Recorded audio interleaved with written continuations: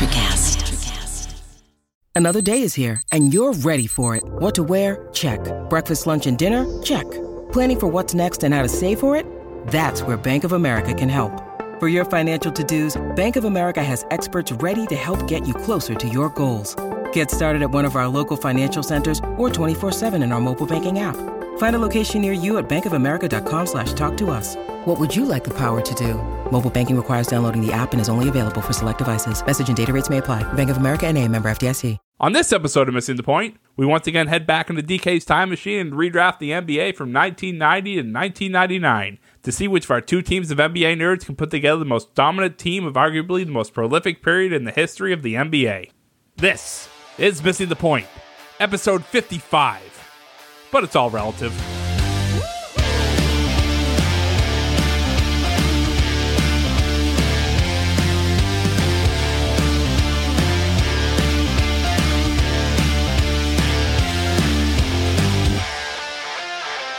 Welcome to all the adoring fans of Missing the Point to today's 1990s fantasy basketball draft. It's self-explanatory. It's in the name. We're going to split the two usual teams up, and we're going to have them redraft two fantasy teams of the best players of the 1990s, and then a sixth man and a coach, and they're going to explain to me why their team is better, and whoever does a better job of that wins the contest. I'm your host, the man with the plan, who is his own biggest fan, DK Sizzle, Dave Clark. I have the pride, the privilege, nay, the pleasure of introducing you to the finest group of podcasters this side of the Mississippi Delta, the pride of New England, the entire group of sexy soothsayers that make up Missing the Point. I'm going to introduce everyone. First up, we have Hollywood Rayshawn Buchanan, a man who recently suffered the worst broken ankle since AI crossed up Ty Lue. Rayshawn, if you had 6 hours to spend $1 million, what would you spend it on? In this podcast of numbers, so we can all get paid. Oh, wow. Promotion for the podcast. A really altruistic response. That's right. That's really nice of you, man. I doubt anyone's going to say anything that nice. I think everyone, I should have ended with you because I think everyone's going to say really selfish and horrible things now, especially Mike. Anyway, next up, we have his teammate Broadway Joe Malkin, who lives in a house with his wife and kids. We frequently do hear shouts of mommy, who is that man? And I don't know, honey, I've called the police and stuff like that. But when he's recording, it's neither here nor there. So Joe, same question, $1 million, 24 hours. How do you spend it? Well, I would take $20 at the beginning and give myself a haircut or go get one because I need one desperately. Is the reason you're not currently getting a haircut because you don't have $20? Because I feel like that's an easily confronted obstacle. I'll loan you the $20. I was going to say, if anybody listening wants to give me $20, I have $6 million, but I need $20. That's how rich people work, right? I would probably put it in the bank for my family to use when I inevitably die before all of them. All right. Joe has stolen the most boring possible answer to the question, but the most practical at the same time, because things like that do accrue interest. Maybe put a little in an IRA, a mutual fund. Those are words I've heard. All right. Coming up next, switching over to the other team, we have the deepest and longest friendship inside of Missing the Point. That's right. It's the dynamic duo of Mike Marcangelo and Crushing Coors Lights. Mike, you tall drink a low-caloric alcoholic beverage. How the heck are you, man? How are you spending that $1 million? I mean, there'd be a lot of Coors Lights, dude. A lot of Coors Lights. I'd probably, I don't know. I'm a really avid golfer. Bobby knows this, so I might invest in a course.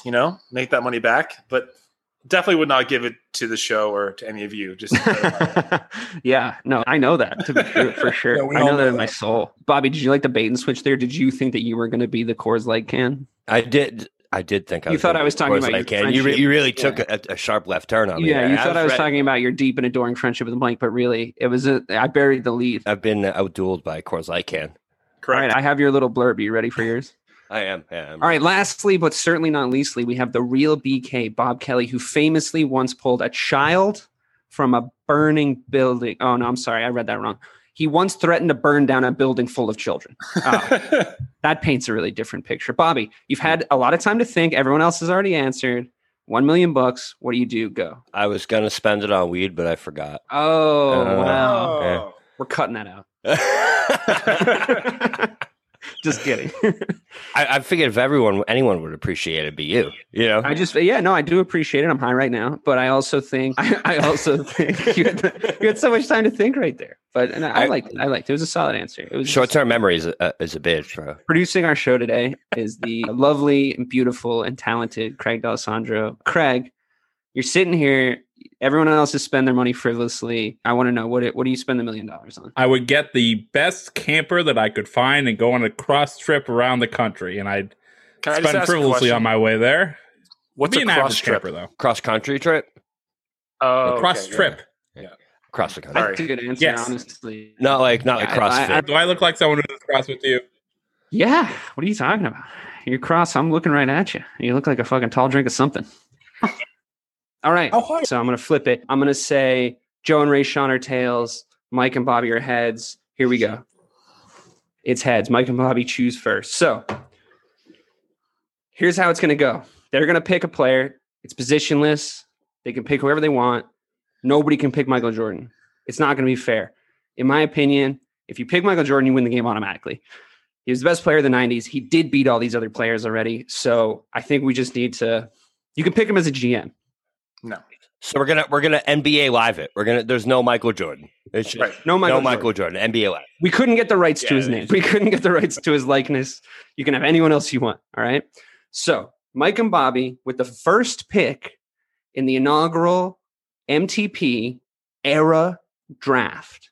Who do you choose? We're going to go with 1998, 1999 Allen Iverson. He averaged 26.8 points a game, 4.6 assists per game, and 4.9 rebounds per game. I don't know of any better point guard in the 1990s. Bobby, how do you feel about this pick? Yeah, no, so this was one that I'm sure DK you'll be shocked by. This was all my doing. You know my affinity for point guards, and especially ones that can just straight score the basketball.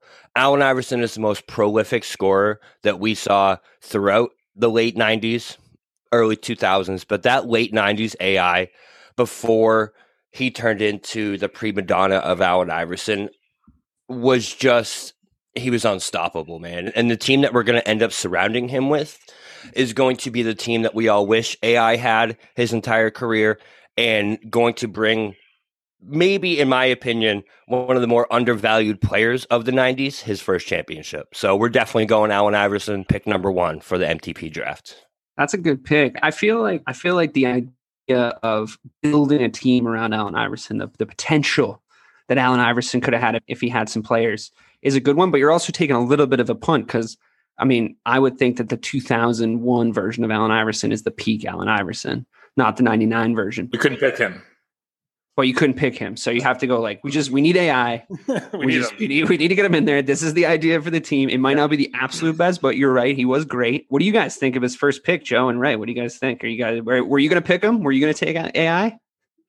To say it wasn't on our list. So yeah, definitely someone that I did think about. I didn't have him there at that moment. I mean, obviously I know he was picked in the middle of the 90s. He was drafted in 96, obviously, as the first overall pick. But I mean, that's an excellent pick, obviously. I think honestly, whoever we had picked first, like, you can't go wrong with that. But yeah, young AI was a problem. So, I'm sure they'll make worse picks than AI, but they started off pretty well. It's a good pick. I think Allen Iverson is my all-time favorite non-Celtic. So we're off to a good start here. So Serpentine over to the other team for their first pick in the inaugural Missing the Point era drafting team versus team sport type game. Who do you guys pick?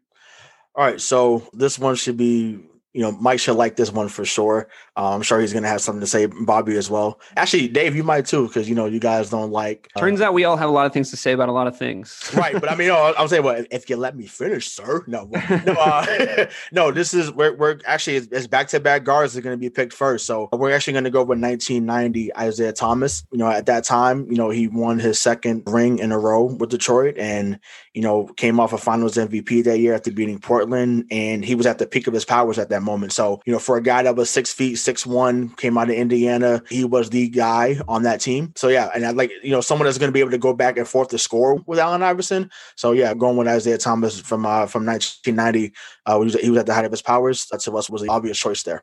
Yeah, 18.4 points per game, 9.4 assists per game in 37 minutes a night. He was shooting 78% from the line. I mean, he was good from everywhere. A little bit low on the 3-point percentage at about 31%, but was definitely a facilitator. And having won a championship that year, I think it's a no-brainer. Yeah, I mean, it's a really good pick because the matchup is already interesting, right? Like the Isaiah Thomas type point guard, the classic type point guard, like with, put big men around him, pick and roll, like do all this stuff, to the Allen Iverson, I can score from anywhere. Like, I'm a freak athlete. I splash all over the court. It's an interesting matchup. And it's also probably a superior era pick to AI's era, because 1990, Isaiah Thomas is coming off that Bad Boys season. Like, they're, like you said, they're fresh off a championship. Like, he's surrounded by absolute killers. His mentality's there. He's a 9 or 10-year vet at that point, right? Like, he's at the peak of his powers, like you said. I mean, against a young, scrappy AI, I love this already. What do you guys think? What do you guys think about that pick? Is it all respect across the board in the guard position? And I will say, by the way, just sorry to cut you off, Mike, we're not picking by 1 through 5 on the floor here. Just want the listeners at home to know that we did just happen to both pick guards right there. But we can pick anyone. We can pick a coach. You could go to the 5 now. It doesn't matter. So just putting that out there. They're just building their team around guards, which is, it's a decent play. Go ahead.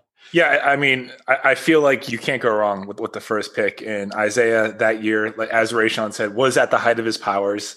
He was part of the Bad Boys in Detroit. So it's a great pick. I wish I could hate on it, but I don't. Yeah, you got to remember, Isaiah Thomas is the reason that was Jordan before Jordan.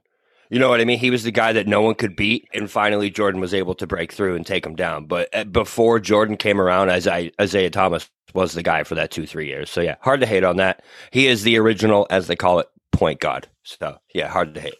I think, and the guy that Jordan seemed to respect the most. Yeah. I think he was right there with MJ, and since he can't have MJ, it's not a bad idea to take the next best thing. All right. We're on to pick number 2 for the Mike and Bobby team. Who you guys got? Let's see. I want to see these teams develop here. Number 2 overall, we're going with the 1998-1999 Tim Duncan. He averaged 23.2 points per game, 12.4 rebounds per game. He was a first-team All-NBA. And that man, he was a problem then. He was a problem for the rest of his career. These 2 players are the type of players that you build a team around. Yeah. So, DK, I'm going to shout this right back to our talk this past week with unstoppable pick and roll tandems.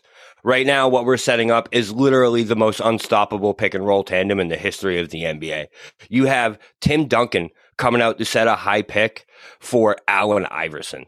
All right. So now you have this duo that when that pick and roll is ran, it's going to be unstoppable. You're going to have Duncan streaking towards the rim. You have Iverson able to create that shot. And also, it could be a deadly pick and pop because Duncan can hit that 18-footer. He can hit that 15 off the backboard. Right. So it's just going to be an unstoppable tandem when we put these 2 together. If you were to pick one guy to put with Allen Iverson throughout his career, I would have picked Tim Duncan, and I think that would have been an unstoppable, because not only are you counteracting Allen Iverson's Madonna mentality, where he thinks he's just the guy, with this Tim Duncan who is the ultimate team player, but their games just coincide with each other so well. So Tim Duncan, 100% second pick in our draft. So just to get an idea of what, very well painted right there, that pick and roll you're going to run, but are you playing Duncan at the 4? Is he the power forward? Yeah, he's the 4. Okay, cool. So you might go a little bigger. We might, it seems like you're prioritizing, you might not, but it seems like you're prioritizing speed, fundamentals, athleticism, ability to hit big shots. Like we're covering the bases here. This is pretty good. All right. So you guys so far, Mike and Bobby have Allen Iverson at the 1, point guard position, Tim Duncan at the 4. Let's shoot it back over to the other team. Who you guys got second? Tell me about your team. Well, before we make the pick, but damn it. This was a Bobby pick, wasn't it? Bobby chose. It was. Yeah. I knew. Were you going to pick him? I was. Definitely was going to be next. But I was actually going to pick the year before, so 97 Duncan, because he came in right away and was just, I know they won the championship that year, 98-99. That was the lockout shortened season, but he came out the gates firing. Like, I think it was like 21-11, like right away. And there's a player that played on the Phoenix Suns. His name was, I forget what his real name was, but his nickname was Hot Rod Williams. and he gave that man the business in the playoffs. I mean, worked his ass from beginning to end. So he knows all too well about how good Tim Duncan was from the jump. So if you don't believe me, go back and watch the tape on this. So that is awesome. But not so fast, Mr. Kelly and Mr. Marcangelo. Me and Mr. Malcolm have a pick just for you. So we talked about, you guys talked about pick and roll and having the most unstoppable pick and roll. And, that was good. I think that was a pretty good pick there with Mr. Tim Duncan, Mr. Fundamental. But we're going to go back just a few years before then. So like I said, we picked IT. Now we're going to go with 1994 Hakeem Olajuwon. So that was the pick there. So, Joe, if you got the number, you can run it down. But like I said, yeah, Hakeem was the guy that we, thought about for our second pick there. I got them all. And we're going with him in the 93-94 season because he, in 80 games, shot 53% from the floor, 42% from 3-point, and 72% from the free throw line. So consistent across the board with 27.3 points per game.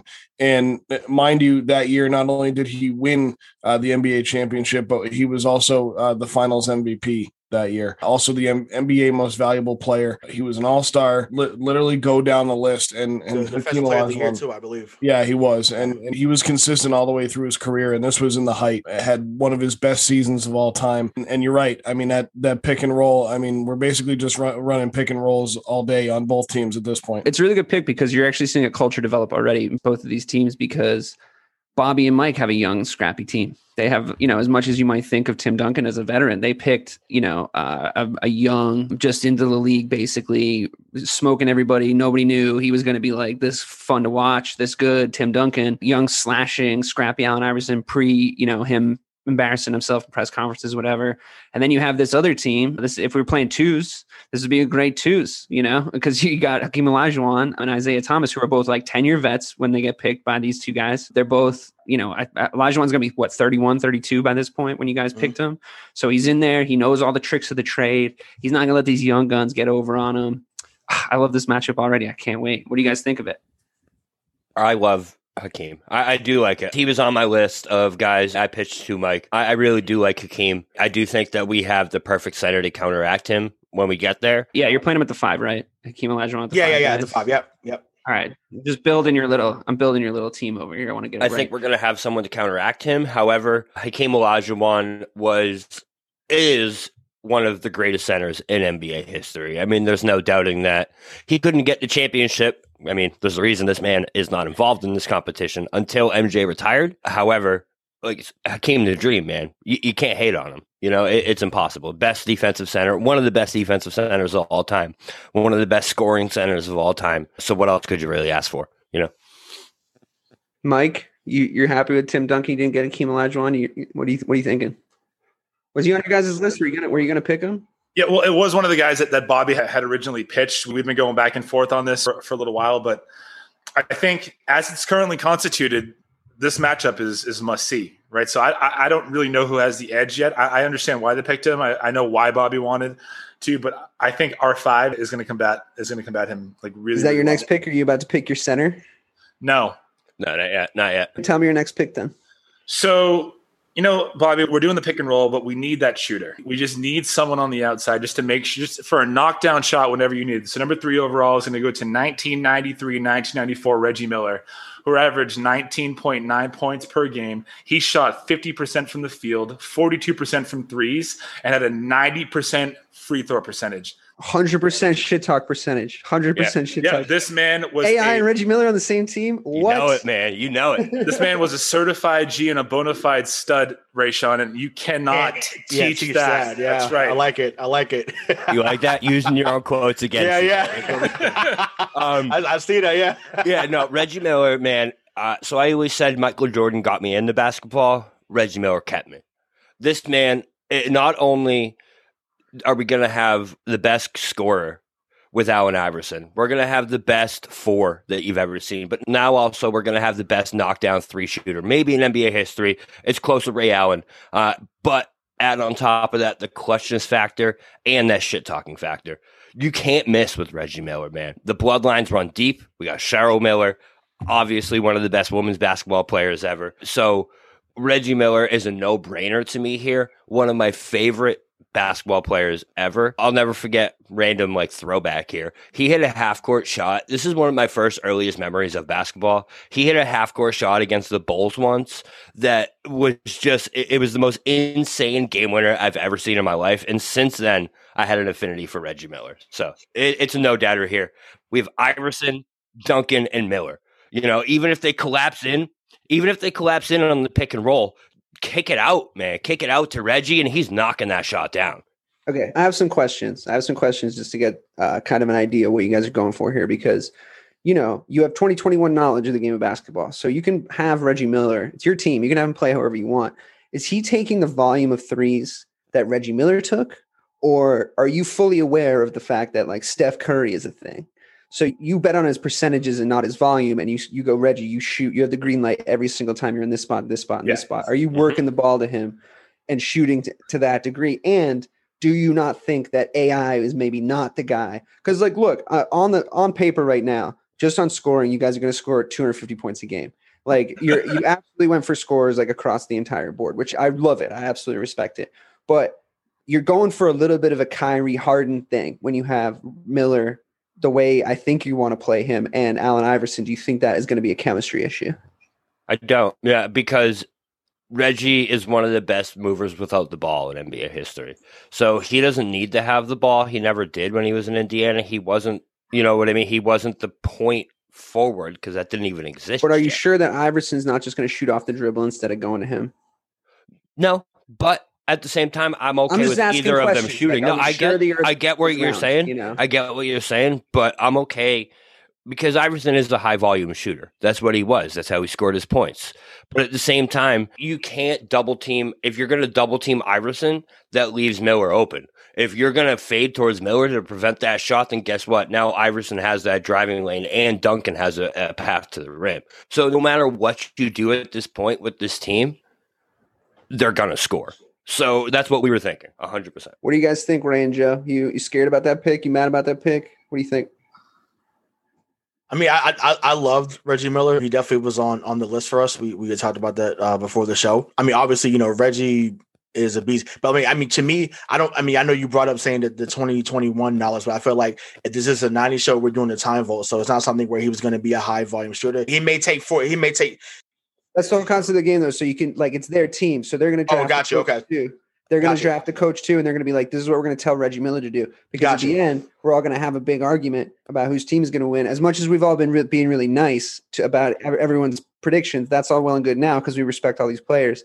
But after, when you draft the whole team, you guys are going to have to talk me into who's going to win so that someone can win the whole contest. So yeah, that's part of it. So you can do the same thing with your team. You know, you can say like, oh, I got Hakeem Olajuwon, but I bet if I told Hakeem Olajuwon to shoot from like 5 more feet out, I bet he could figure it out. I bet he could do it against. Oh yeah, I mean, yeah. You know what he's going to do in the post. You know, Tim Duncan found out too. No, but I like that, right? No, but no. I mean, Reggie, no matter what era, would have been awesome. Obviously, you know, the Knicks found out more than anybody else how good that man was. So yeah, like I said, running off screens, like I said, Bobby's absolutely right. That's no one did that better than him in that era. You know, Ray Allen, I would argue. Well, I'm saying like later on, two. You know what I'm saying? Yeah, but it's definitely, I feel like it's definitely Reggie and then Ray at that time, and then you know, as Reggie got older, then it became you know Ray Allen. Ray was still so good at it when he got old, though. Too, I will say. Oh, for sure. I mean, he kept himself in phenomenal shape. It really all he ever had to do. So did Reggie, right? Yeah, I know, right?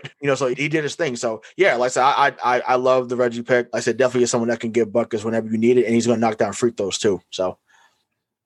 I mean, they're a great scoring team that these guys are assembling right now. I feel like you guys are going a little bit more gritty, you know, a little bit more like who can dig themselves out in a 7-game series type thing. They're going like high volume. They're building like a 90s Golden State Warriors over there. All right. I love it. I'm with it. So what are you guys going to do for your third pick? I'm so excited. Went a little more versatile this time. You know, this is a guy that could kind of play the 2 or the 3 at this time. You know, he was about 6'7", 6'8", had a great handle. You know, great guy, great vision. Wasn't the best defender, but definitely could score with the best of them. And, you know, was a triple-double waiting to happen. So we're going to go with 94-95, Penny Hardaway. at the 2. So at the 2 position. So now we got Isaiah at the 1. We got Penny, who's a bigger version of Isaiah, basically dropping dimes behind his head, dunking on whoever he needs to dunk on. So, a TD, watch out, because Tim Duncan, as good as he always was, he can never jump like that. So Penny could catch his ass at the rim if he needed to. And then, if Duncan steps up, whoop, let me drop that dime off to Hakeem. Yam that and one, and Hakeem's gonna get that and one, gonna get that free throw. So yeah, so like I said, just gonna go a little more versus a little more pure talent. So we had a little grit and grind with the first 2, but now get to a guy that's just raw ability and just like, yo, I'm gonna give you the ball, get out the way, and I'm gonna get the job done. In other words, a Big Daddy Kane.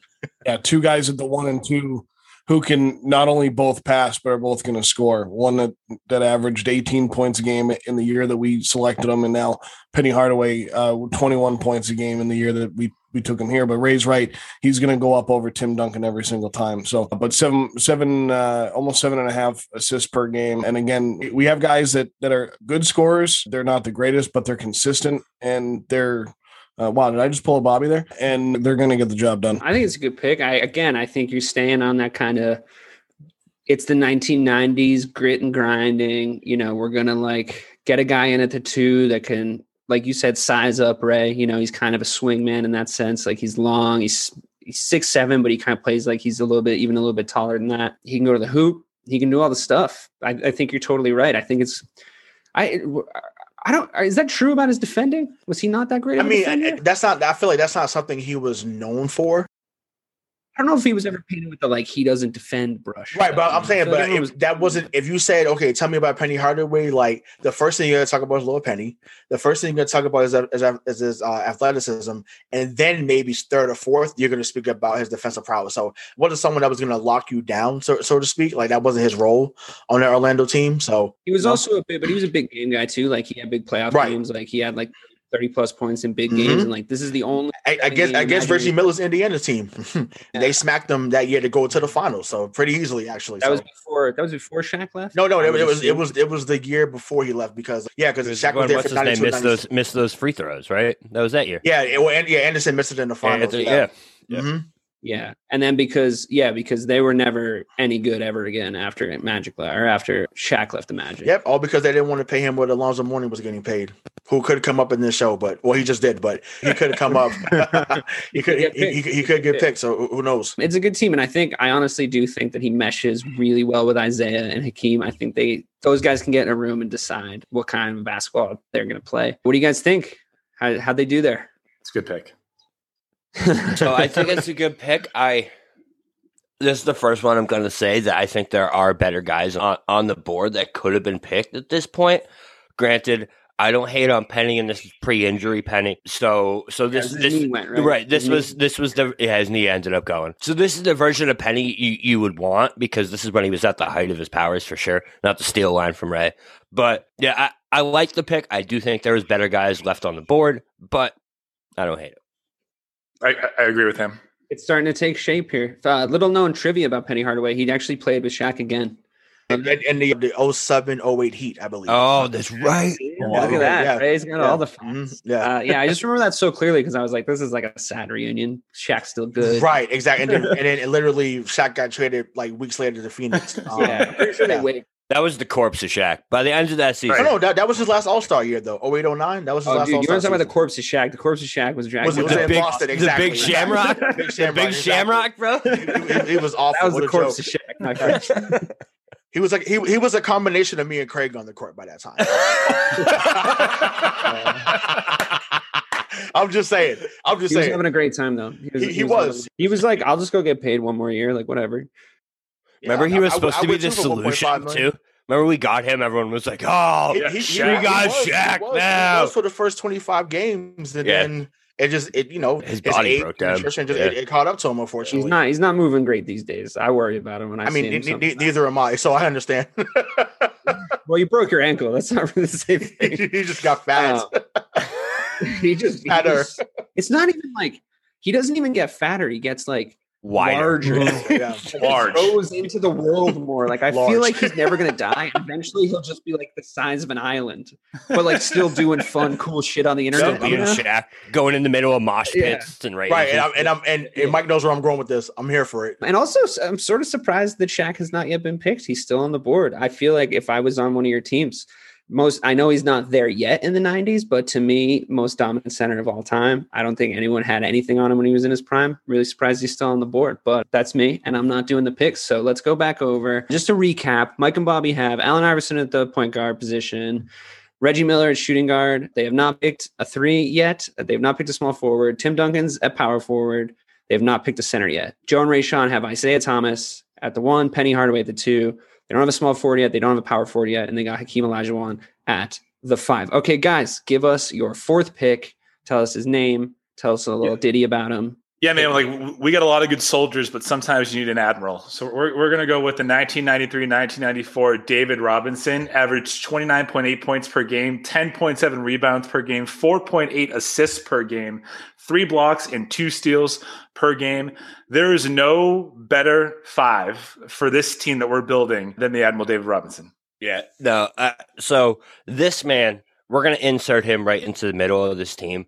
And it's, first of all, we're reuniting the best 4-5 combination the NBA has ever seen.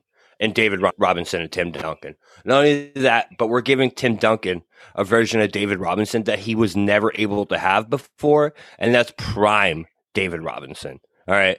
This man in his prime was unstoppable at the 5 on offense and was by far the best defensive center in the NBA. This man averaging 3 blocks a game is unheard of. You know what I mean? Like that doesn't happen. So now we're going to have the best offensive team in the league, but we're also going to have a team that you're going to take, not to like start this argument already, but Isaiah Thomas, Penny Hardaway, and who was the last one? Hakeem Olajuwon. And Hakeem. All right. First of all, Hakeem and David Robinson, hell of a matchup. All right.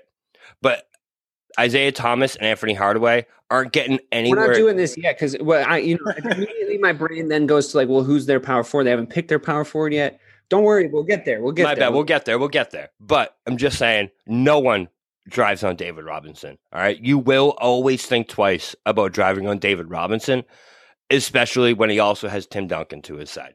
So we're reuniting these twin towers. David Robinson, man, the Admiral, come on board. So listen, I think it's a decent pick, but I feel like you guys maybe went on NBA.com and you were like, 90s basketball players sort by scoring. You're like, if he's got 30 plus points, he's on the team. Like, it's just like everyone can't score. Like all your guys are scorers. They all have the ability to score, but can do other things if needed. And this is, if they all got their average points per game, you guys would or even drafting your last player, you would be scoring 140 points a game. We still got 2 more to draft it. So great. I think it's a way to go. I think it's totally a way to go. I think that the other team so far to me seems like the good guys because I think that they're going to be scrappy and they're going to have to like really work to beat this like fucking steroid scoring machine that you guys are building because nothing else matters but points, apparently. I do agree that David Robinson was a fantastic defender. I totally get that. You're absolutely right. But he also scored mad buckets because he was huge and he was right by the rim all the time. So I think it's a good pick. I love David Robinson. I think I totally agree about the tandem. I think they're super cool to watch. I love how it was built. If you pick Greg Popovich as your coach, though, I feel like you're you painted yourself into a corner here. But anyway, regardless, what do you guys think of those picks? Well, so we hate the pick because it was going to be our next pick. It was literally our next pick. I don't know if you saw me in Ray's faces the moment he said it, but I literally mouthed out like, yeah. So no, it's a great pick. Honestly, it is. But Bobby sits here and says, nobody is going to drive on David Robinson, and even if they do, Tim Duncan's right there. Well, we're going to call them Nebraska and Oklahoma because Penny Hardaway is just going to fly over these guys. Flyover states, get it? Good dad joke. So it got better when you explained it. I know. It's going to get better when you explain it. It was bad execution. Ray, you want to make the pick? Or, I'm gonna chime in. Says Bobby kind of opened the door about the David Robinson thing, and the only line I'm gonna say because I'm gonna respect what the host is saying. I just feel that we do have the neutralizer to David Robinson, and like I said, I'll explain further when we get to that point. Are you going to draft him next? Say it again. Is that neutralizer? Or are you going to draft him next? No. I'm saying the neutralizer already team, Akeem Olajuwon. Oh, you think it's going to be? I'm good. I already know. I'm going to explain later on why I said. I don't know. That would be an interesting matchup. No, it would be. I saw it happen, and I'm like I said, I'll explain it then. But anyway, right. so the next. Tell us your next pick. Tell us your next. Still going with the versatile. You know, like I said, Bobby knows I'm about the stars. So this guy's going to be at our 3, so the small forward. So we're going with the 93-94 Scottie Pippen. Scottie Pippen was phenomenal this season. This is, season when Michael Jordan was forced to quote unquote retire, and Pippen just took over. Even though he did whine in that final game where Tony Kukoc hit the game winner against the Knicks in the conference finals, and he was crying like a baby on the sideline. He was awesome that year. He was an all-star. He carried that team to be 55-27. But if they really were one game away from going to the finals with Scottie Pippen leading that team. So 93-94 Scottie was awesome. We finally have our lockdown defender at the 3. We basically can switch now with Penny and Scottie. So that's where I'm going. I want to be as versatile as possible, and just let our point guard be the guy that we can quote unquote hide with being Isaiah Thomas. So can hide Isaiah. You got Penny at 6'8", Pippen also 6'8". So and then we got Hakeem Olajuwon at 6'10", 6'11". So now, like I said, we have a pretty big team there. But Hakeem Olajuwon can guard 1 through 5, and so can those other 2 guys. So just trying to be versatile right now with what we pick. Guys that can do everything, and that's what Scottie Pippen can do. This was such a great year for Scottie Pippen because he proved that he could do it without Michael Jordan after 3 straight championships. And, the first 3 years of his career were good, but he was at his best in this season with, again, another rebounder. So you don't always need a 4 or a 5 to get your rebounds, as he was averaging 9 a game in this season and 22 points per game. And it was also like Rayshawn just said, he mentioned he was a great defender. I mean, he had 3 steals per game. So just a good all around basketball player, very tough, and proved that he could do it as the leader of a team too. I think it's funny. It's very cohesive, the basketball DNA that you guys and criteria that you guys use to select your players. They're all long. They're all athletic. They're all, like you said, versatile. I know you only gave the versatile credit to Scottie and Penny, but also like Isaiah Thomas, you can ask him to do a lot of different things. Hakeem Olajuwon, you can ask him to do a lot of different things. And it's all because like they all have inherent athleticism and length. Like it's a long team, everybody on your team plays a little bit, with maybe the exception of Isaiah Thomas, plays a little bit longer than their body. And I think that's a cool style of basketball. I know what you're going for. I can see it. I'm picturing it. Similar on the Mike and Bobby team, but let's see what this last piece is. What do you guys think about that Scottie Pippen pick? I feel like that's big. That's big. Yeah, it's a great pick. But remember, isn't that the same Scottie that just chumped out in the playoffs? Yeah, that's what I know. I brought that up. It's true. But we're speaking to totality of the season. He was a dog for majority of that year. There's no way that Phil should have gave the ball to Kukoc. Yes, Kukoc hit the game winner. So obviously, it doesn't get questioned now because Kukoc hit the game winner. But Pippen was the guy. You give the ball to the guy in that moment. But Pippen should have been a better teaming at that moment. But like I said, overall in that season, like I said, it was hard to go against what Scottie did that year and carrying a team, like I said, without the best player of all time up to that point. So I'm not sure that Isaiah and Penny and Hakeem are letting Scottie pull some shit like that either. That's a different group of guys. Like, I don't think they're going to let him pull that shit. So he doesn't have to be the guy. He didn't, he doesn't have to be the guy. And Scottie is, and looking at your team, Scottie is kind of the guy on your team. I think no, it'd still be Hakeem. Not in terms like of a shot at the end. Yeah. I guess it depends. I guess it depends on the situation, but yeah, it's going to be Hakeem. You name the guy. It's your team. What do you guys think? So that was a good pick. Any more words of wisdom on the Scottie Pippen pick, or you want to just tell us who the 3 on your team is going to be to counteract him? I like Scottie. I do like Scottie. I don't know if we're going to go our 3 next. What do you think, Mike? We're not going to 3 next. No, we're right? not going. Yeah, we're going to do our 6-man next. Yeah, we're throwing curveball here. We just want to make sure that everyone has their chance to get in on the action, right? And we need that general there to control it. So we're going to go with our 6-man is a 1991-1992 John Stockton. Averaged 15.8 points per game, 13.7 assists per game, and 3 steals per game. Now, if there's ever a guy that can come in and make sure that the ship if it needs to be righted, it can be righted, it's him. Bobby, why do you love this pick? So you think about the team. So DK, you already touched on it. You think about this team that we have is scorers. You know what I mean? They need to make sure they get the ball. If there's one person in NBA history who I know is going to make sure that these guys get their shots, open shots, and all stay happy, it's John Stockton, right? Yes, we have the highest volume shooter, maybe in NBA history, in Allen Iverson, but we know if we take him off the court, John Stockton is coming in, and he's going to make sure every other piece gets their points. Not only that, but we can also play Stockton and Iverson together and have Iverson play off ball. I know he hasn't done that much in his career. He never did it. But if there's any point guard I feel like he can do it with, it is John Stockton. Not only that, but he's a great defender. We need small ball defenders right now.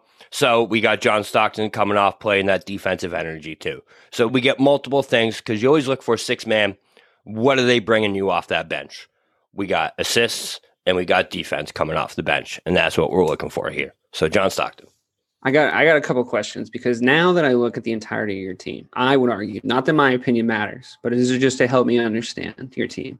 I would argue that John Stockton, chemistry-wise, flow of the game-wise, you'd want him to start. And if you made this whole speech about the pick and roll with Allen Iverson and Tim Duncan, it's like, if you want to run the pick and roll on your currently constituted team, you should probably have John Stockton do it because he was the best pick and roll point guard ever. So don't you think? Well, we just want to make sure that you don't notice a difference between the starter and the 6-man. Like Stockton can come in and fill that void. AI can play it. We don't want there to be any drop off in competition Don't you think AI off the bench is a crazy thing though? Like he could still play like 35 minutes, but like him coming off as a spark. But so that's the thing. When you think about it, you just added another element that no matter who we start at that point guard position, they can run the same team. Granted, yes, we're going to be a little more prolific scoring with Iverson starting. That's why we put him there. But at the same time, we have a plan B now. We have a plan B where Stockton can come in and play that point guard position, and it's like nothing ever changed. We're not going to get the same points out of that one position, but that offense is not going to change whatsoever.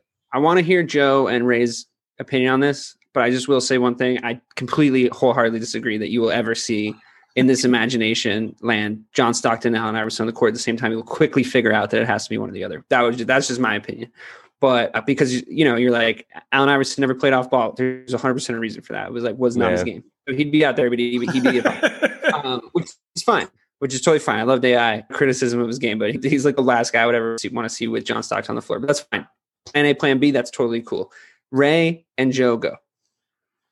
Yeah, so love the Stockton pick. Stockton was a dog. Obviously, like I said, someone is going to distribute the ball. I agree with you, Dave. I do think that he should have been the starter, but that's a whole nother topic that went on their team, so it doesn't matter. But I just think that, Stockton obviously is going to get you, he's going to get you those points when it matters. I do think he should have scored a little bit more throughout his career, honestly. But I know, obviously he has some others on that team. That's well taken care of on their team. It's fine. Yeah, but it's just like those are the only two guys that could really go get it, right? So it was like you wasn't talking about Hornacek getting that. You wasn't talking about like a young Howard Isley getting it. Like you wasn't worried about that. Like they had another Malone there named Jeff Malone, who could score back in the day, but his glory days was with the Washington Bullets, not with the Jazz. So excuse me. So you can look up his numbers as well. But yeah, I think that's where it is. Like he's someone that got like 17 and 14, maybe the year I think they're talking about. I'm not sure. But I mean, like I said, to me, I would have started him. But like I said, either way, it's a good pick. But like I said, I love the pick that we have coming up. So are you going for your 6-man also? Nope. Going for our four. We're gonna go for our fifth starter, 1996, 1997, Karl Malone. In all 82 games that season, it was the fifth consecutive season he played every game. He literally played every game in 11 seasons in his career. Isn't Karl Malone inexplicably like the third highest scorer of all time? Second highest scorer of all time, and he's never gets talked about like that. But he's like literally scored the second most points ever. It's crazy. Yeah, phenomenal. And he started the most games in NBA history. So 27.4 points that year. We all know that he can do just about everything on the floor, and he's a gritty player. Really made those Utah Jazz teams what they were in the 90s, along with John Stockton. Again, he won the MVP that year. And while shooting 0% from three-point, he shot 55 from the floor. And 76% from the free throw line. So consistent, nearly 10 rebounds per game, nearly 4.5 assists per game, which is great for a 4. And we're happy to have him. Right. And it's like we literally, so our 1 through 5 literally has every guy can pass the ball, which I'm huge on. I'm huge on movement. I'm huge on versatility. Like I'm huge on that. So I'm definitely rocking with someone that knows how to move the ball. And like I said, we could switch out things, right? And like I said, Malone's he's gonna bring out whoever your 4 is. And he's gonna face him up.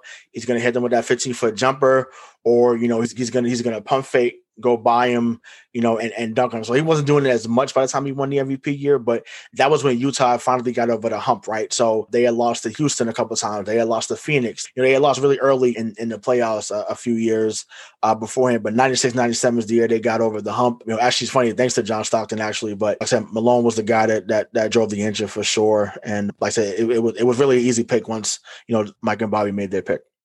Yeah, everybody needs a mailman. Right, exactly. And me and Joe always deliver. I think it's a good pick because, again, it fits the theme of your team. And like the way that you guys both fleshed out your teams, you kind of have one generation of 90s players a little bit against the next generation of 90s players that like went on to be, early 2000s players. And I think it's an interesting matchup there. Carmelo brings the other team's going home with some bumps and bruises playing against the Joe and Rayshon team. That's for sure. You guys scared of Carmelo? What's going on? No. I mean, no shade. I think he's obviously one of the greatest NBA players of all time. I understand why they picked him. You want him on your team, but I think we have his kryptonite. So I'm not really worried about it. Yeah, I mean, Carmelo in today's NBA would have had a better jump shot, would have had a better 3-point shot, and he would have been one of the best players in the NBA today because his body is built.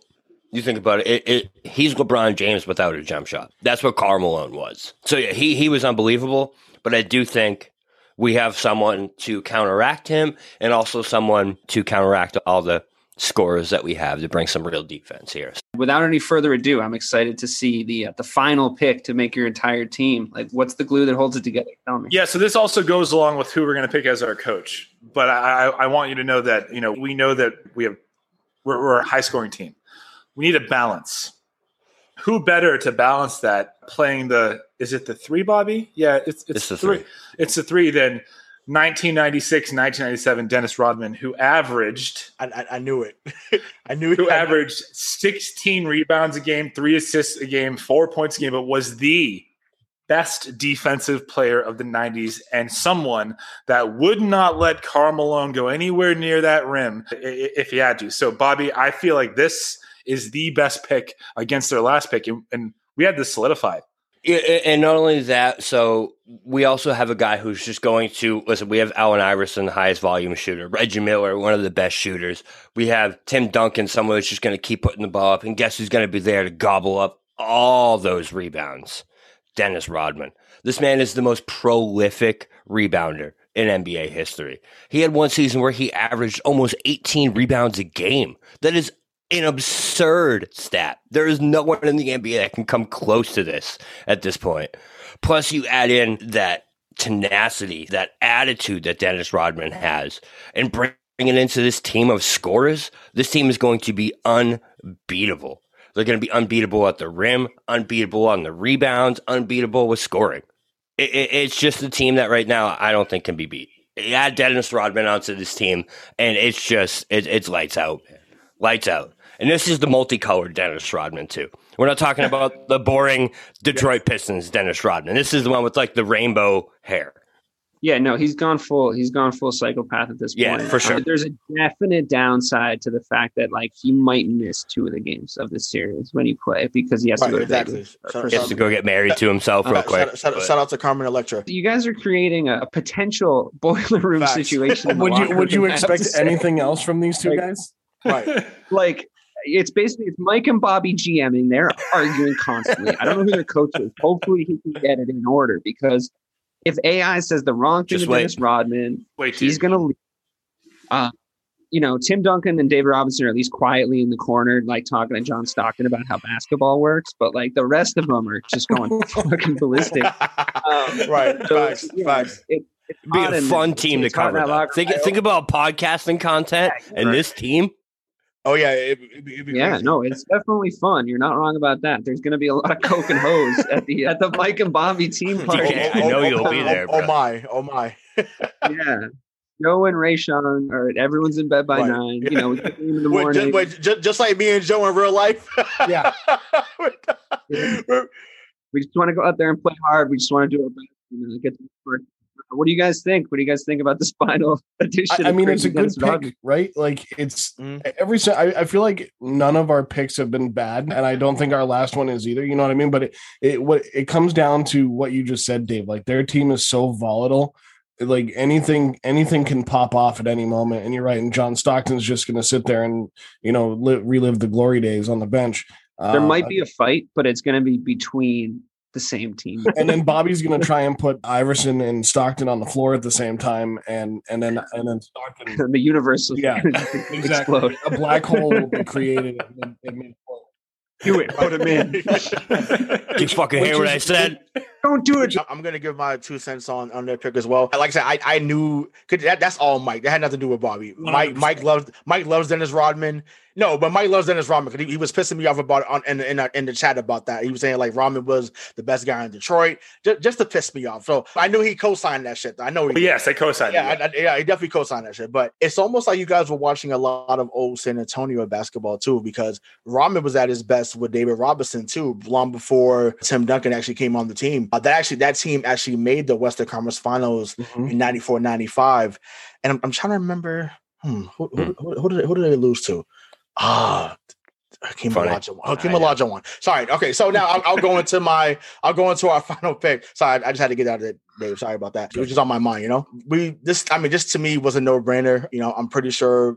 Yeah, maybe you guys did think about this, but like I said, me and Joe thought about this right away. For our 6th man and our final player selection, we're going to go with 1997, 1998, Kobe Bean Bryant. You know, like I said, sticking with versatility. Now you could put Isaiah Thomas on the bench. You got 6'6" Kobe at point guard. Oh, no, actually, no. You got 6'8" Penny at point guard. Penny played the point. You got Penny, Kobe, Scotty, Malone, and then Olajuwon.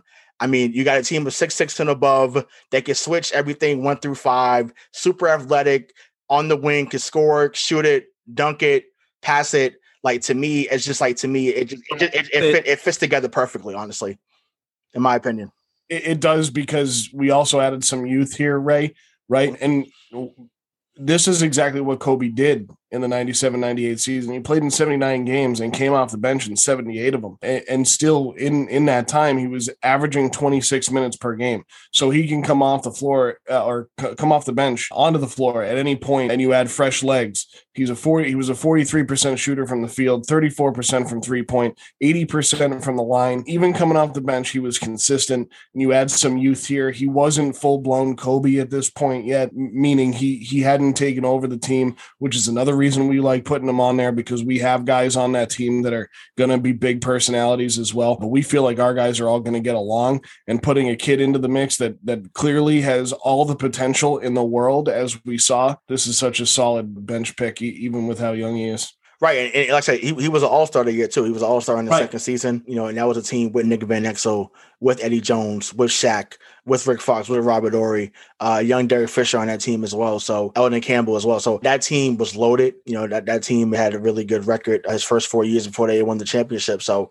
yeah, like I said, to me, it was a no-brainer to go with him off the bench, because like I said, you're going to get scoring, you're going to get defense, and you're going to get someone who's a competitor, who's a dog. So it was a no-brainer for us. For me, it was a no-brainer. Let's get it first, man.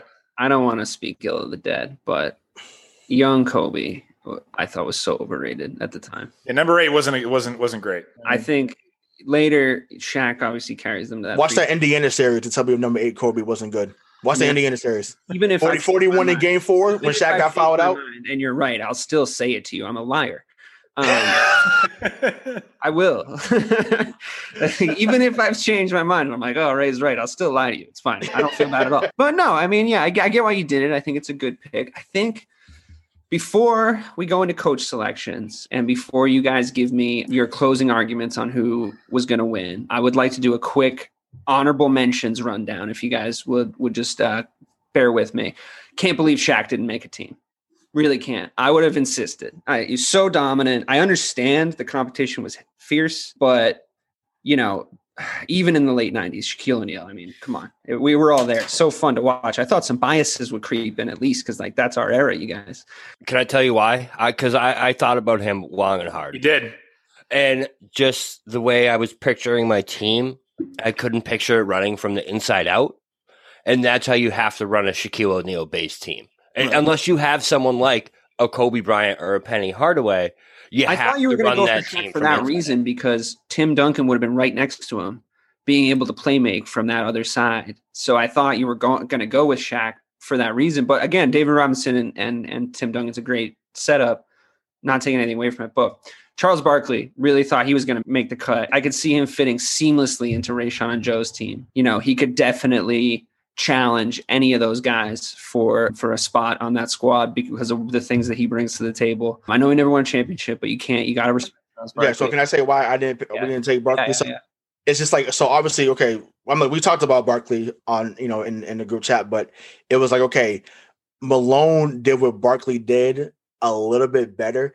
And he's 3 or 4 inches taller, right? You know what I'm saying? Mm-hmm. So it's just like Barkley's awesome. And like honestly, I thought I didn't even think about picking Barkley because I know we had talked about, I think off the chat, we might have talked about it on the previous show, but I know Mike was a big guy of Charles. Well, at least Philadelphia Charles. So it was that trade. Yeah, we banned that. That trade. That trade. Yeah. So the banishment trade. That was a great episode. Go back and check that out as well. But I thought, cheap plug, right? I thought, so I thought for sure that they was going to pick Charles Barkley. So I was like, I'm not even going to get my hopes up. I'll just pick Malone, who's, a little bit taller, put up a little bit better numbers over the stretch of his career. So, and then like far as Shaq, so even though young Shaq was versatile, I seen Hakeem Olajuwon dominate him in the finals, dominate him in 94, 95. So I was like, no, I was like, if we was talking about 99, 2000 Shaq that became the MVP and basically was just unstoppable that year, then that's a whole different Shaq. Like that to me, you have to start with him. Like if you don't start with him, you don't know basketball. Get us off the podcast. But right, I think you can make the case that Hakeem Olajuwon is the best player of the 1990s, other than Michael Jordan. I think you can make. He won multiple. Yeah, he won back to back. He's the only guy that won back to back. I see why it's hard to not pick him. I totally get it. But those are my two big surprises. Just going to run down a quick list of other honorable mentions just because we respect their game. Drexler, could have seen him, could have seen Sean Kemp. Yep, he was on the list. He was on the list. He was on the list. He was definitely on the list. Yep. I mean, the center position, if you think about the 90s, is stacked. Alonzo Mourning, Patrick Ewing. On the list. On the list. Any of these could have made a team, and it would have been completely respectable. Well, I see. I mean, that was going to be my next one. The glove. I see why Gary Payton didn't go because of the other options on how you want to build a team in the 90s. I'm a little surprised Hardaway got in. Well, whatever. We'll get to that. Which Hardaway though? Which Hardaway? Can I tell you like one of our honorable mentions, DK? Yeah. It was obviously 94, 95 Sean Kemp, but also there was 95, 96 Chris Webber. But we realized that we had a ton of points. So he averaged 23.7 points a game. You could have picked him by the time I was making fun of you guys for getting all scores. Right. We couldn't have done that. Yeah, we could have done that. That's literally that's when we pivoted towards Rodman. Yeah. We were between those two, and we were like, all right, we got our scoring. He's right. Let's go, Rodman. I think the third kind of, I think you guys built two distinctive 90s NBA DNA teams. And I think the third one you could have built, we would have the option to build, would have been like the Latrell Sprewell, Alonzo Mourning type Gary Payton. Gary Payton kind of hybrid team between the kind of two spectrums that you guys built. So it's interesting how it all shaped out. But those are just the honorable mentions. We've all obviously can't pick everybody. We loved all these guys, except I didn't really love 93, 94 Kobe, but RIP. So like respect. All right. Tell us who your coach is, Bobby and Mike. So I'm just going to so we have a pretty wild cast of characters here, right? And do you want me to tell you who you have? I have it written down. You do? Yeah, I can tell you your team. I can recap it for the listeners. Yeah. I think I'm the coach, but yes, tell me. Oh no, sorry. So you have Iverson, Miller, Rodman, Duncan, and David Robinson as your first five, and then you have John Stockton as your sixth man coming off the bench. So that's who the group of players you're given to this coach. This quote was the reason why we picked him. Well, Bobby doesn't know this yet, but I'm just going to read it. We wanted each individual to go above and beyond to achieve something that was going to help this team win a championship. That was our mission. We charted these every single day. After every game, every practice, we would give them a report card. After 2 weeks, we had a better meeting. It's Pat Riley. This man in the 80s and the 90s and even later in the 2000s was able to mold a bunch of characters to collectively go and achieve a team goal.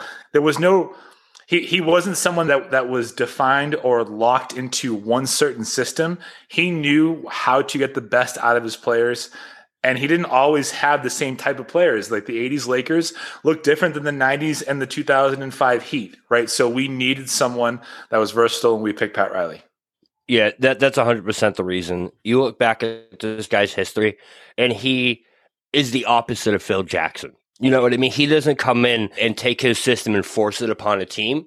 He comes into a team, looks at what he's got, and figures out his system and how he's going to run that team, which is the exact guy we need to come into this team. Like you guys said, volatile characters, guys that don't play off the ball. We have guys that aren't necessarily always going to get along, but Pat Riley being the glue, coming in here and sticking this team together is exactly what they need. I mean, you look at what he did. Granted, yes, he wasn't the head coach, but he was the architect of the Heatles, where we had three very distinct personalities coming in to create a common goal. And guess what? It worked. All right, so we'll never say the Heatles again. Pretend I never said that. Came in to take these guys to a common goal, and he did that. He did that with the Lakers. He did that with the Dwayne Wade, Shaquille O'Neal Heat. He knew exactly what they had to do to win, and he altered his coaching style to that. So, yeah. I mean, to Bobby's point, whether it's Kareem Abdul-Jabbar, Michael Cooper, Magic Johnson, Byron Scott, or it's Shaquille O'Neal, Dwayne Wade, Antoine Walker, or it's what he just said that we can't say anymore, the big three in Miami, he knew how to get the best out of the people that he had in place and how to grow their talent. So I don't know of any better coach to coach our team than Pat Riley.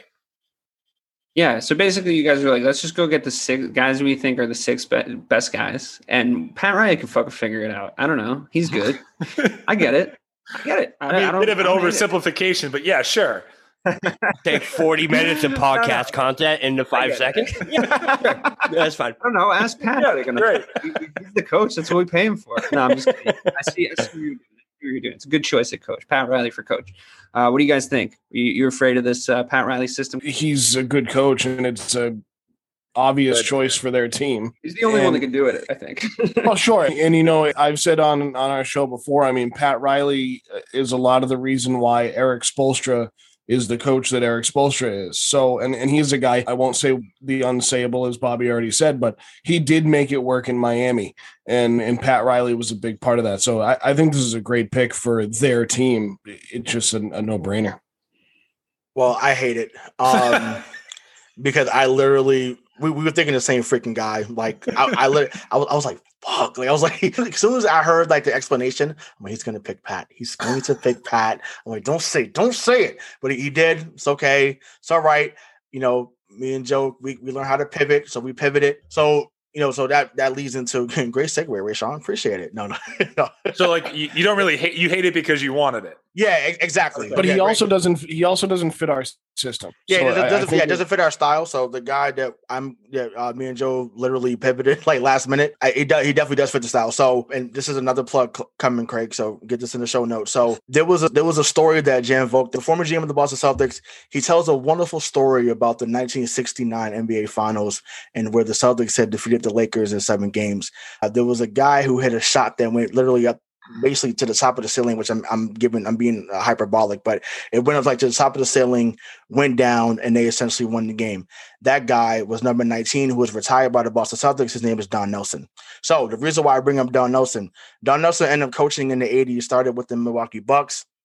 He was the originator of small ball, right? So you had a guy named Marcus Johnson. You had a guy named Phil Pressey, who played for the Celtics. That's his father. So that's a little fun fact for you guys there on that one. Let's talk about going to the rabbit hole. You had Ricky Pierce, no relation to Paul Pierce, but you had Ricky Pierce. You had Jack Sigma. You had Sidney Moncrief, who was the pick behind Magic Johnson in the late 70s. So, they were a small team that really played fast. They played quick.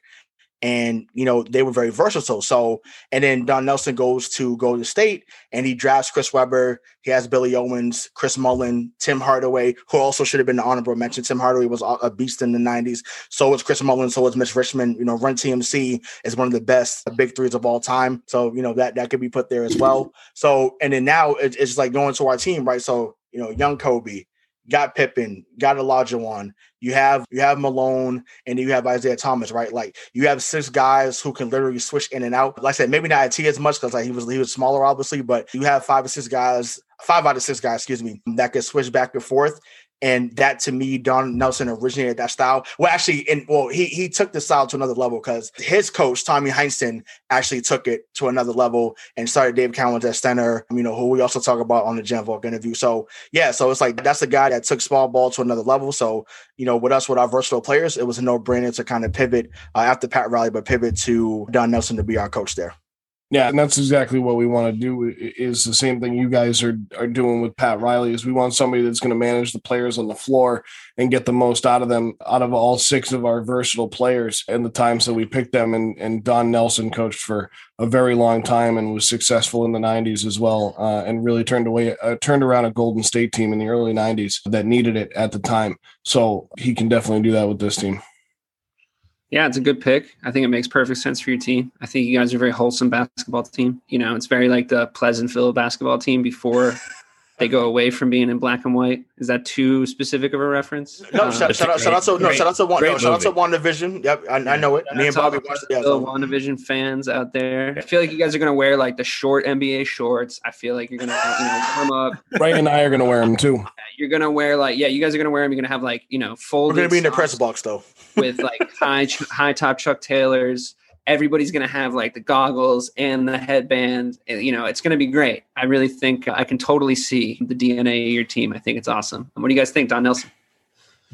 I like Don Nelson. I just want to give credit to Ray for the amount of deep dives that his brain tried to go on that explanation right there, and how many times he pulled himself back out. That was amazing, bro. That was great. You appreciate that, man. That was awesome.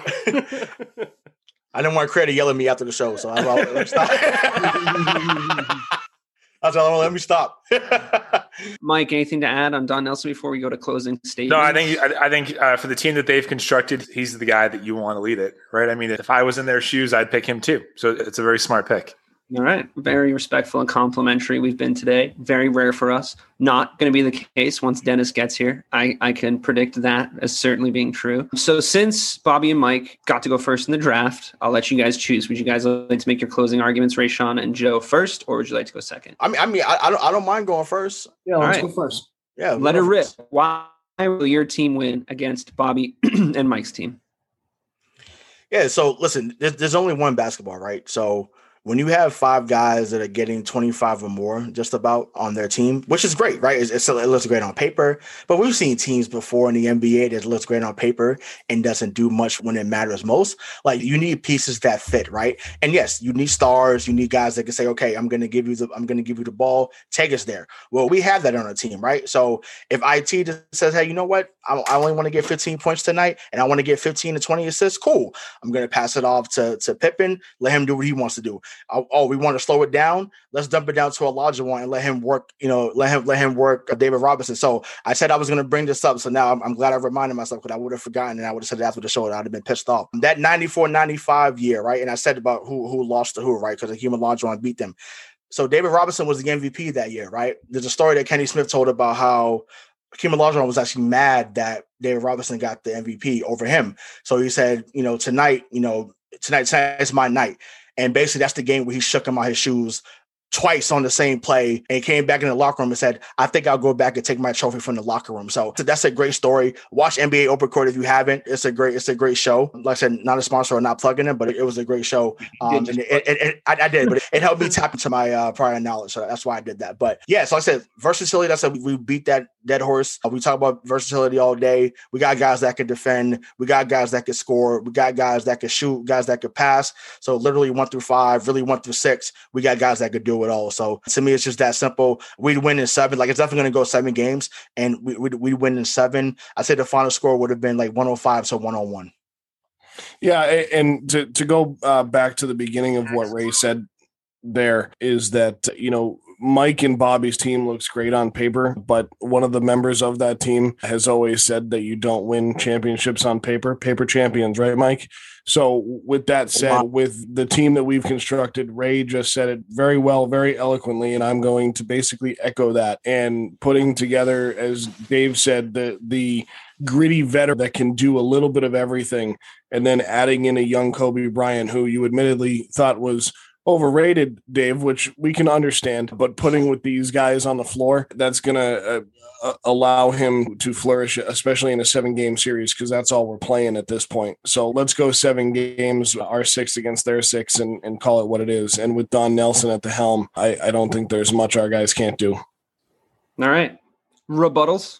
You want me to go first, Mike? I'll go first. All right, I'll go first. Well, if you insist. I feel like you're like, this is your thing, man. Like, the NBA. I'm gonna let you close it out. All right. Okay. There's not one thing that our team can't do. We can score, we can rebound, we can defend, we can do it all. You guys, like, you ask a lot of questions, right? We have the answer in Allen Iverson. Unequivocally, he's the man. And until you come up with a solution that's going to defeat Allen Iverson, Reggie Miller, Dennis Rodman, Tim Duncan, and David Robinson, there's really nothing else that I need to say, because we have points, we have size, we have speed, and we have the pick and roll that Bobby said in the beginning. But then off the bench, if in case maybe there is a chance that AI gets a little too shot happy, John Stockton. He's going to come out. He's going to come out and facilitate that offense. He's going to make sure, again, that there is not a drop off in talent, but that there is a distribution of the ball. So maybe AI scores 30, but I promise you, Stockton will be a multiplier on that team, and he will make other people around him better. So again, I respect you. I respect your team. I don't think it's going to go 7, but I can let Bobby go ahead and close it out. I honestly think that this is going to sound crazy. I think we sweep the series, because I don't see anyone on this team that, even if we play no defense at all, there's not a single person on this team that can keep up with the scoring that we're going to offer. You say the final score is going to be 105 to 101. I guarantee you this team does not score less than 110 points in a game. Even if one guy is off, we got someone else who's ready to drop 30 at the drop of a dime. No matter what, someone's going off on our team. It's just a matter of who. So it's a pick your poison with this team. Plus, on top of that, we have 2 of the best defensive players in NBA history with David Robinson and Dennis Rodman. Right? These guys were multiple-time first team all-time, or first team all defensive players in the NBA. This team is unstoppable. Plus, you add in Pat Riley with being the coach, letting this team play, letting them do their thing. There's nothing you can do to stop this team. We are the Brooklyn Nets. We are scoring 140 points every single time we step out on that floor. I'm just saying. Physically in pain when you made that comparison. But you know what I mean? Like, it doesn't matter who you try and stop on our team, because all it takes is someone else going off. You can try and stop Allen Iverson. That's fine. We'll dish it out to Reggie Miller. He'll score 30 points. You can try and stop Reggie. That's fine. We'll let our Twin Towers do the killing. You can try and go at us. You can try and go at us with... Take that for a soundbite, Craig. I'm just saying, you can try and go at us with this dynamic team that you guys have scoring, but guess what? You're not getting anywhere near the rim, and you don't have shooters to counteract the fact that you can't drive the basketball on us. So all these things you guys are saying, it doesn't matter. No matter what you do, we have something else to cancel it out. Well, you forget that we have Penny Hardaway. Okay, so don't say that we can't drive on you. Okay, so number one, but we have Dennis Rodman and Tim Duncan. They're just going to swat that shit back at you. Yeah, you've said that already, and we've already done this twice now, so I'm not going to do it a third time and take your bait. The second thing is, the one thing that will stop Allen Iverson, Mike, is practice. So there is one mandatory practice day in the series. Okay. Boom. So we'll see. We got Pat Riley. We don't have Larry Brown. Pat Riley's not going to make Allen Iverson practice. He's going to let him play the game. To that. He's going to let him play the game that he loves. I don't necessarily support what Bobby just said, like the actual words, but wow, you guys waited until the end to turn on each other this time. Congrats. Well, the practice thing, I think we're just doing the whole the practicing doesn't matter. Like, it's practice. It's 4-0 and Rayshawn. It's ball game. Dave, if we go back to every one of these shows, I can guarantee you that right around the same timestamp, Mike says that exact same sentence in towards something that Bobby says. We can probably timestamp every time it happens. My last question for you guys is, you mentioned all these scorers you have and all these things. In basketball and football especially, how often does it go really well when everybody wants the ball? How well does that go? Yeah, but the way that you frame your question is irrelevant to our team. Everyone, when they have the chance to score, can. But they won't feel the need to only be like a hero. They know that they have this. Score. They got. What's that? Rodman's not there. Rodman's not going to score. Rodman's Okay, sorry. Everyone. Rodman's not going to score. Check the numbers. Dennis Rodman ain't scoring. Everyone but Rodman. He ain't scoring shit. Everyone but Rodman. Right. So you're playing 4-on-5. So that's a numbers game. And so in other words, but I think one can make the argument that Rodman would negate one of your scores. So like it's now it's for anyone that tries to drive to the rim. How about that? Here we go again. Anyone. You pick a larger one. He'll stay there. A larger one's going to get whatever he wanted. Like I said, he done dominated David Robinson. Tim Duncan, I give you Tim Duncan. Tim Duncan's going to get whatever he wanted. I got you on it. Tim Duncan's going to get his buckets. I got you. But to me, the rest of it is a toss-up. Like Tim Duncan is the clear advantage. Just like I think Akeem is our clear advantage. Then it's kind of even across the board, in my opinion, after you get to that. So now that's a toss-up. So if it's a toss-up, it's just whoever's hot at that moment. And I trust the guys that we put together that's going to mesh together. And like I said, everyone can make a play. So it's just like, you can't just say, well, you can sag off Dennis Rodman. You can't sag off Penny. Maybe you could have sagged off a young Kobe since, talked about, we said his numbers were 43%, 34 and 80. But once again, if Kobe gets by you, he's yamming it home on you, especially at that point in his career. So same thing with Penny. Penny was doing stuff that Dwayne Wade was doing in the 90s. So what I mean by that, his footwork was ridiculous in the 90s. Like there's a play to him that gets showed where he does like a reverse pivot and it looks like a travel, but it's like the dude basically like bowed down before him and he hits the jumper. Like it was insane. So like I said, Tim Duncan and the larger ones to me are the clear advantages on both sides, but the rest of it to me is a toss-up. And like I said, there's going to be times when you're playing 4 or 5 because Rodman's not going to look to shoot, and there's going to be a moment where he's going to need to hit a bucket. And you said this is the color hair Rodman, not the guy in Detroit. The guy in Detroit actually could hit a few shots then, but the guy by the time he got to Chicago, he wasn't hitting shots. He wasn't doing that. Just saying. No, he didn't have to. And Bobby, you want to compare your two guys to buildings. Last I checked, buildings don't move. Penny Hardaway does. Boom. So I think I've decided. Don't make me do it. I agree with a lot of what Rayshawn was just saying in the sense that I do think that Hakeem Olajuwon's a big advantage. I'm not 100% sure you have like a direct answer for him on your team, but sure Mike does. I do admire your front court. I think it's a really fun and entertaining front court, Mike and Bobby. I think it's a fun combination to watch because we've seen it. And then to add Dennis Rodman in there, I think it's just super cool. I want to see it. That being said, I don't love the choice of John Stockton and Allen Iverson in the same team, which we've talked about. Don't need to beat that dead horse. I really think that Kobe Bryant, and I urge everyone to hear me out on this. This is like 90, what year? 96, Kobe Bryant, you said? No, 97, 98. So for his first All-Star appearance. 97, 98, Kobe Bryant, I think is going to have a little bit of trouble running around after Reggie Miller. I think he's on our bench. Right. No, thank you, Joe. Right. So you're not going to play him? Well, no, I didn't say that. I just said you got to be limited. But he's not going to be running around for 48 minutes against Reggie. Right, because I'm putting Scotty on Reggie easily. Okay, well then he's going to get put out on Iverson, which is going to get a lot worse, actually. But I think that Joe and Rayshawn have a little bit of the edge when it comes to Hakeem Olajuwon. It's very difficult for me to argue with the amount of points that Mike and Bobby are putting up. I really genuinely believe Bobby when he says, if this guy's not doing it, then this guy's doing it. If this guy's not doing it, then this guy's not going to do it. And I think that's true. And I do, even though I don't love their guard choices, like the combination, they can play in two different ways. And I think that as much as you guys might be a little bit more well-rounded, I do think it goes to 7, but I'm going to go with Mike and Bobby. I have to say I disagree. Well, yeah. Yeah, you should. I know. Because I have to make two enemies with my friends every time we do this. It really hurts me deep down. No time in history has a team that has had all scorers on it scored. I know, but no one's ever had That's not how sports works. No one's ever had these scores. But there's a reason why it never happens that way. I think that I agree with you that they have more downside than you guys have, but they also went a little riskier and they brought more upside to the table. And their ceiling, if they do what they say they're going to do, they were going to score a lot of points.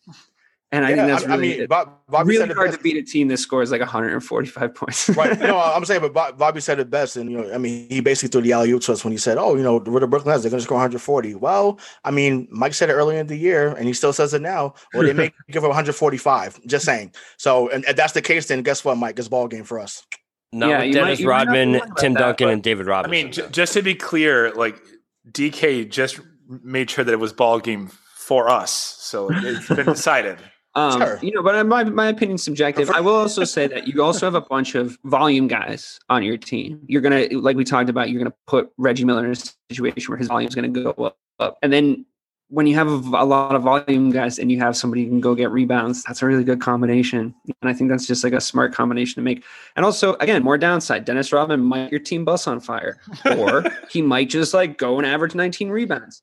Like one or the other could happen. So yes, more downside, but fortune favors and I like a little boldness in my coffee in the morning. So the best part of waking up is you guys in my cup.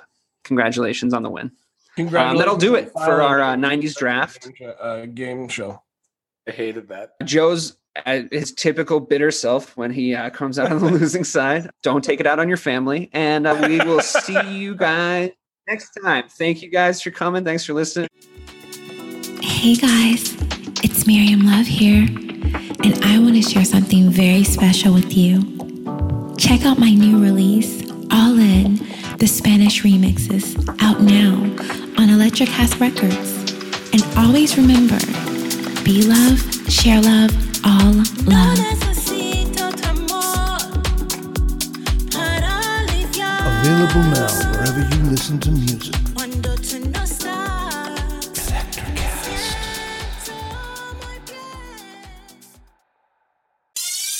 Hi, I'm Mark. And I'm Peter. We're the founders of Electrocast Media, bringing you great podcasts like Nightmare Road Stories, Tech Talk Revolution, and Bodacious Minds. Electrocast networks include Ruby for female empowerment, the Best Business Network, and GPN for geopolitics. We built this company to create community and amplify diverse voices, and we really appreciate your support. So keep listening to Electrocast podcasts and hear the culture.